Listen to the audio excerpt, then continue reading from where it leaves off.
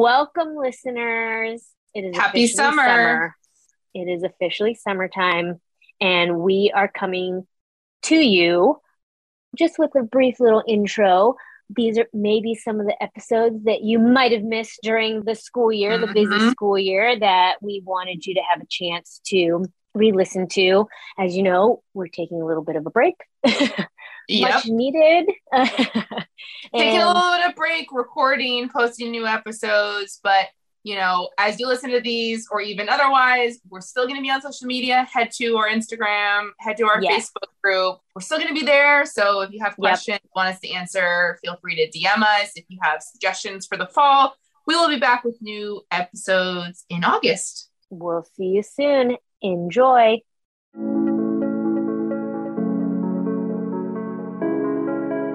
Welcome to the Inclusive Education Project.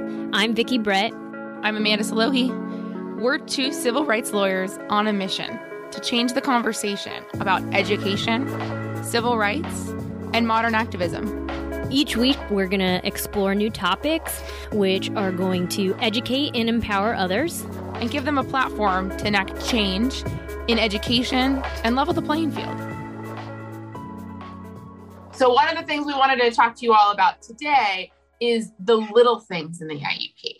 So the little pieces that don't get enough attention, the parts that teams tend to gloss over. And I think most families feel like, they don't make that much of a difference. But some of these things can have more implications than you think. So we're going to run through some of the most common glossed over sections of your IEP today. The first one being state testing and the accommodations that you can receive from state testing. So whichever state you're in, your IEP may look different. Your testing may look different. Each state kind of has different state testing. It used to be called the STAR testing here in California, and then they've changed it to what's called the Smarter Balance. No matter what state you're in, your state testing is going to have a traditional general education state testing, which is going to vary grade by grade. Some grades do ELA and math only, some add in science, some have PE, depending on what grade you're in. But in all states, you should have the general one, and then you have an alternative assessment. So the first thing you want to look at is your child doing the typical assessment, or are they doing the modified or alternative assessment? And typically on kind of the standardized templates, you will have a discussion of those assessments under the present levels. So, it'll dictate out, whether it's applicable or not. As Amanda said, the CBAC, Smarter Balance Assessment Consortium, and then we have the California Alternative Assessment, CAA.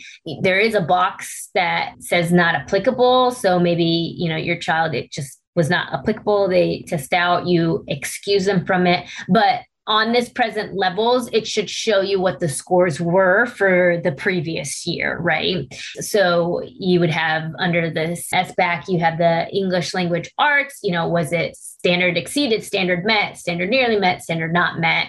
And then there's a breakdown also for math, same deal.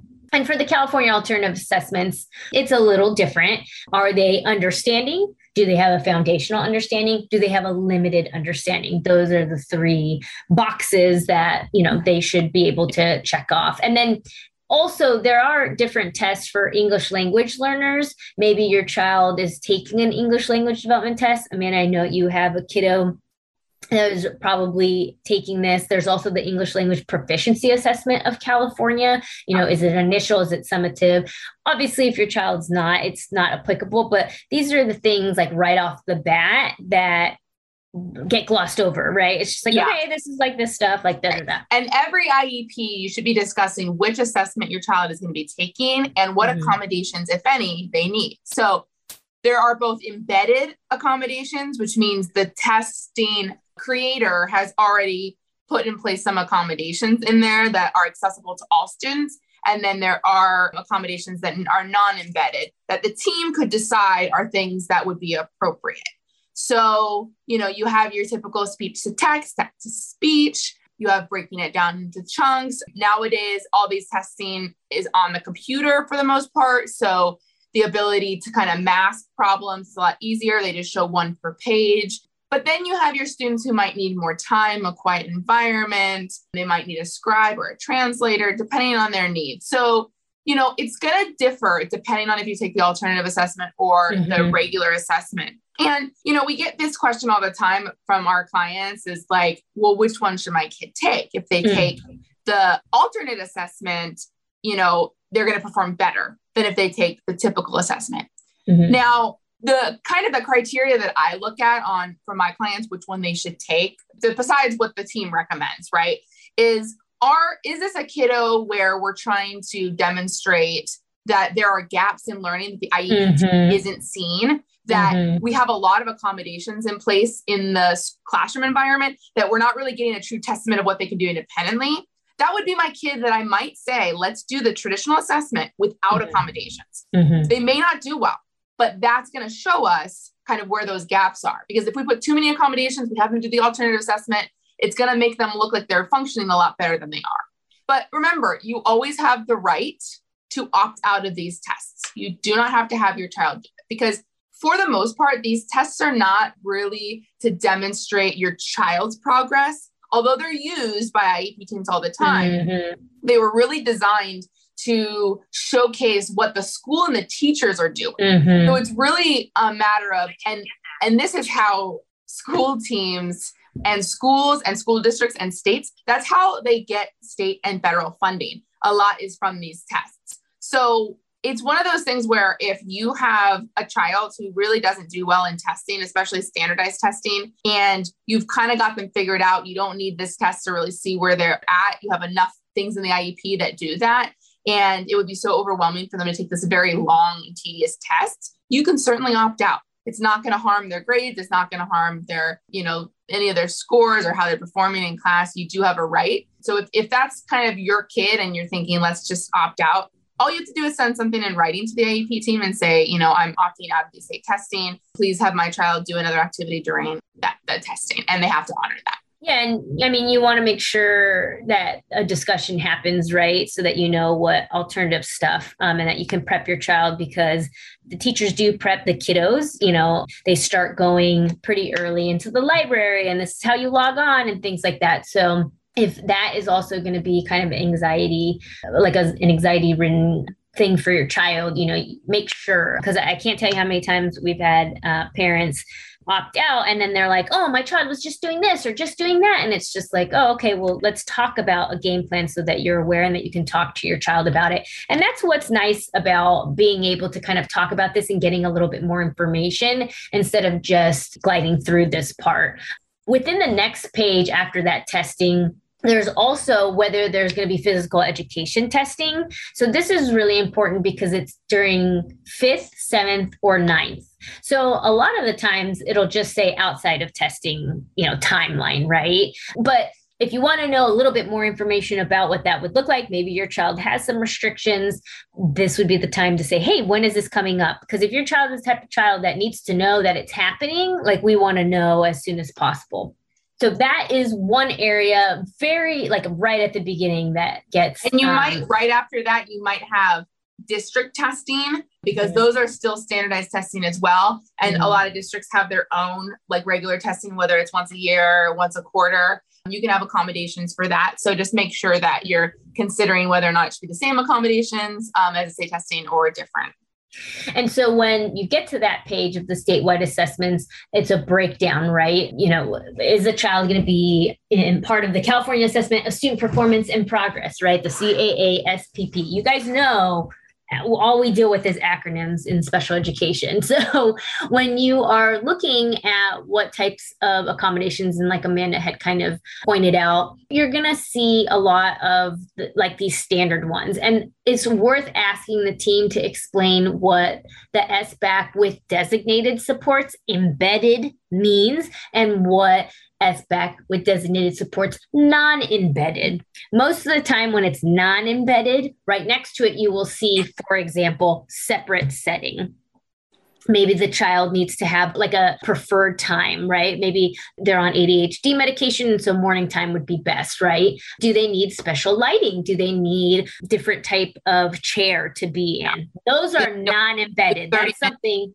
30 minutes at a time, break it down over the course of several days. Those are all possibilities. Yeah. Whereas embedded means there are accommodations that the test can allow for. So for example, and it just depends if there is a part where it could be read out loud to the child, right? And that's through the computer, not through a person. So anyway, it's definitely worth talking to the team about, and what testing is coming up. As we get to a different part of the IEP, more so towards the end, another part that gets kind of glossed over and that we get a lot of questions about is the Medi-Cal part. It's usually waiver. Yeah, so the Medi-Cal waiver. This is a California specific piece. In California, you may have seen in the last couple of years, or I guess it was a couple years before COVID hit, as a bill was passed to allow school districts to bill Medi-Cal for services. What it does, and so in your IEP, it'll ask you, are you agreeing with this? Basically what it is that you are agreeing to allow the school district to bill Medi-Cal to pay for some of the related services in your IEP, speech, OT, PT, whatnot. Now, a lot of school districts have been misinformed about the implications of this. I've been in many IEPs where the team explains it to parents to say it has no effect on you, it has no effect on your ability. We just get extra money. Now, we could have a whole nother episode about the extra money thing, about whether or not schools already have enough money, but that's another episode for another day. In terms of how it affects you, ever since this went into place, I have had many students who have actually been affected by this. The students, it is basically the school district billing for that student, meaning if you have a lifetime cap or a yearly cap on your Medi-Cal benefits for your child, those could be altered and impacted by the school district billing Medi-Cal. We have seen it happen where families go to try to get services through Medi-Cal a year later, and they're denied because they said that you've already exceeded your limits because it's done by the school district. So our general recommendation, obviously always talk to an advocate or an attorney for your specific case, but our general recommendation is not to sign consent to that, because you never know, even if you're not someone who receives federal benefits right now, and you don't anticipate that your child's going to need Medi-Cal, you never know. You never know what's going to happen in a year, 5 years, 10 years. The language is, if my child is or may become eligible for public benefits Medi-Cal, I authorize the LEA/district to release student information for the limited purpose of billing Medi-Cal, Medicaid, and to access Medi-Cal, health insurance benefits for applicable services. So just kind of reading that at first blush, it's if your child is or may, right? So that's why Amanda is saying, like, it could change down the future. Now, they have you sign it every year. So if you've been signing it and then you have an IEP and you just, say not applicable, or you just put not consent, or just leave it blank. I mean, we would put something there because you just never know if somebody, anyway. But it's really important. And oftentimes when they're explaining it, it seems like, oh, okay, yeah, this is something that's great. But yeah, as Amanda said, there's been times where, and there's actually been an instance where the parent did not consent, but they were using the consent from a previous year. And we were able to get the funding back so that parent could use Medi-Cal for the services that her child needed. But same thing, she had called and they had said, no, you don't have any. And we were able to get them. So yes, every year it should be, but even if moving forward, you have in the past, make sure to say that, you don't consent or it's not applicable. And if your annual, let's say it just happened a couple months ago, or it happened in May and you did consent to it and you're like, oh, I'm not gonna be able to opt out, for a while, you can go back and withdraw consent to that. Yeah. So we recommend, put it in writing and say, from on this IEP, we consented to this, we're withdrawing our consent for just this portion. And then they have to amend that. Another section that gets glossed over oftentimes is the special factors page. Now, your special factors page may look different depending on your district and your state, but some of the things that are in the special factors page if they don't apply to your child or the district doesn't think they apply, they might gloss over it. However, there's a few nuances that I see missed a lot. One of them being low incidence services. There should be a section in your special factors that determine whether or not your student is a low incidence student. If your child has any kind of hearing or visual impairment, this should be marked yes. The implication of that is that if your student is a low incidence student, the school district is required to provide additional supports and services for that need, above and beyond what you might have in your IEP as accommodations. Now, I think a lot of school teams, they gloss over that because they think, well, this child isn't fully deaf and they're not blind. Right. Those are the only times and I even have been in IEPs where they say, well, your child's not deaf or blind, so we don't check this. But we all know that there are many forms of visual impairments and many forms of hearing impairments. And you might be someone that your child has a hearing aid, and that's how they get a lot of their sound or even processing. You might your child has glasses because they have a pretty severe vision impairment. Just because you have those accommodations that helps your child access school doesn't mean that you shouldn't still possibly be considered a low incidence student. So that low incidence designation is not just full blind or full deaf. It is meant to be for if the impairment impacts education. So if you were to send your kid to school without your glasses, would they be able to do any of their work? If the answer is no, they're probably a low incidence student. If you send your kid to school without your hearing aids, or they have an FM system and they don't use it, they can't really focus on sound they're processing that they hear, then you should be a low incidence student. Designations like central auditory processing disorder, all of those should be mentioned in there. So that's something that really should be a discussion of the team, whether or not the student qualifies. And then if they do, what supports and services are going to be given to them. I had a student who had a severe vision impairment from going through cancer treatments. And while there were a lot of devices they had been using for a while, as CCTV, magnifying glass, having big print, all of those were helpful, but her vision impairment was one that was going to get worse over time, to the point where she eventually will become fully blind. That was something that she 100% should be considered a low incidence disability. And one of the specific accommodations that we had to kind of fight for was to get teaching in Braille, to get assignments in Braille, have instruction in Braille, because eventually she's going to need that full time. And we found that it actually really helped her in school to have access to that. But Braille and translation and having documents in Braille oftentimes is not offered unless a student is fully blind, but there are students that still need it. So that's one of those accommodations that if you don't have a designation of low incidence, it might be a little bit tougher to get. So, always make sure that if there's anything going on with vision and hearing, even if the child isn't fully deaf or blind, that is something to really look into. And the team should have a full discussion about it. Yeah, oftentimes, it's very quick for the team to also, as Amanda said, with assistive technology, just say no. Assistive technology, they just assume that like text to speech or speech to text, with the Google Chromebooks that a lot of the kiddos have, or even iPads, that it's like embedded in things. But or one time I had a school psych say, oh, but like they're not low incident, so they don't need assistive technology. And I was like, or they can speak. And I was like, that is absolutely not the determination. Yeah. There really should be an evaluation to determine whether the child needs assistive technology or not, because as any ATU person will tell you, or AAC person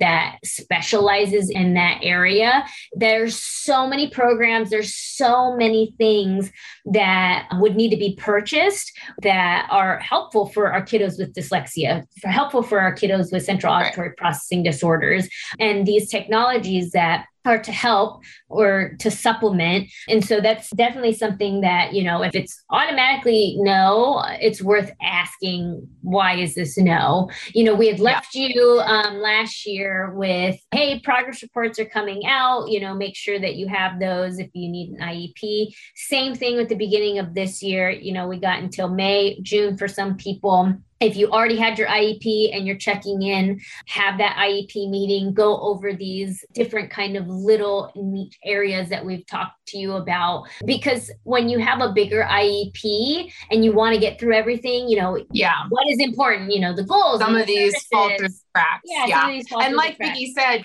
some of these check marks So the AT is one of those things a lot of times teams check mark no. Behavior is another one. Sometimes I've had teams that says the behavior impact learning, and they'll put no, but then you have a behavior goal. So, if there's any kind of behavior intervention, there's an aid, there's a behavior goal, that should be checked yes, because it does impact. And realistically, for both the behavior and the AT, unless you've had a behavior assessment or an AT assessment, you should not be checking no.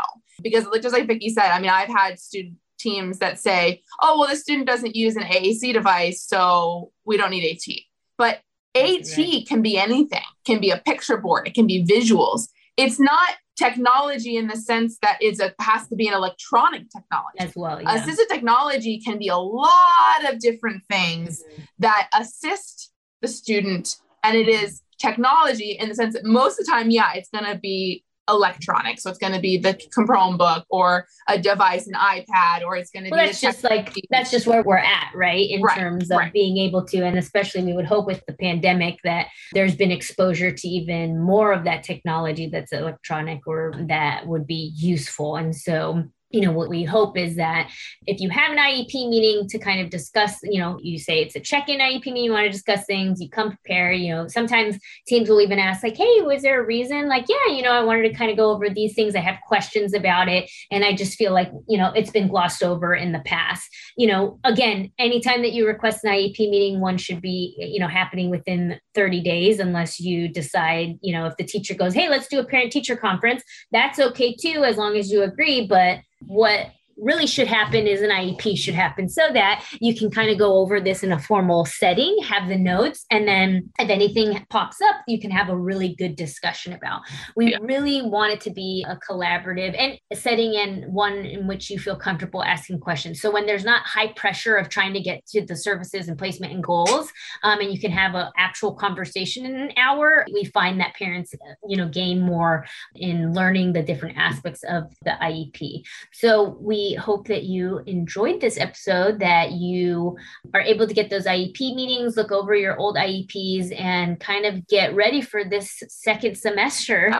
And as always, if you have any topics you'd like us to discuss or dive deeper into, please send us a message either on Instagram, on our Facebook group, send us an email, give us a call, whatever you need. We'll still be doing our Q&As as well. If we see questions that keep popping up, we'll do episodes on, but keep letting us know what are some topics that you really would like to know more of. And we will talk to you next week. Bye. Bye.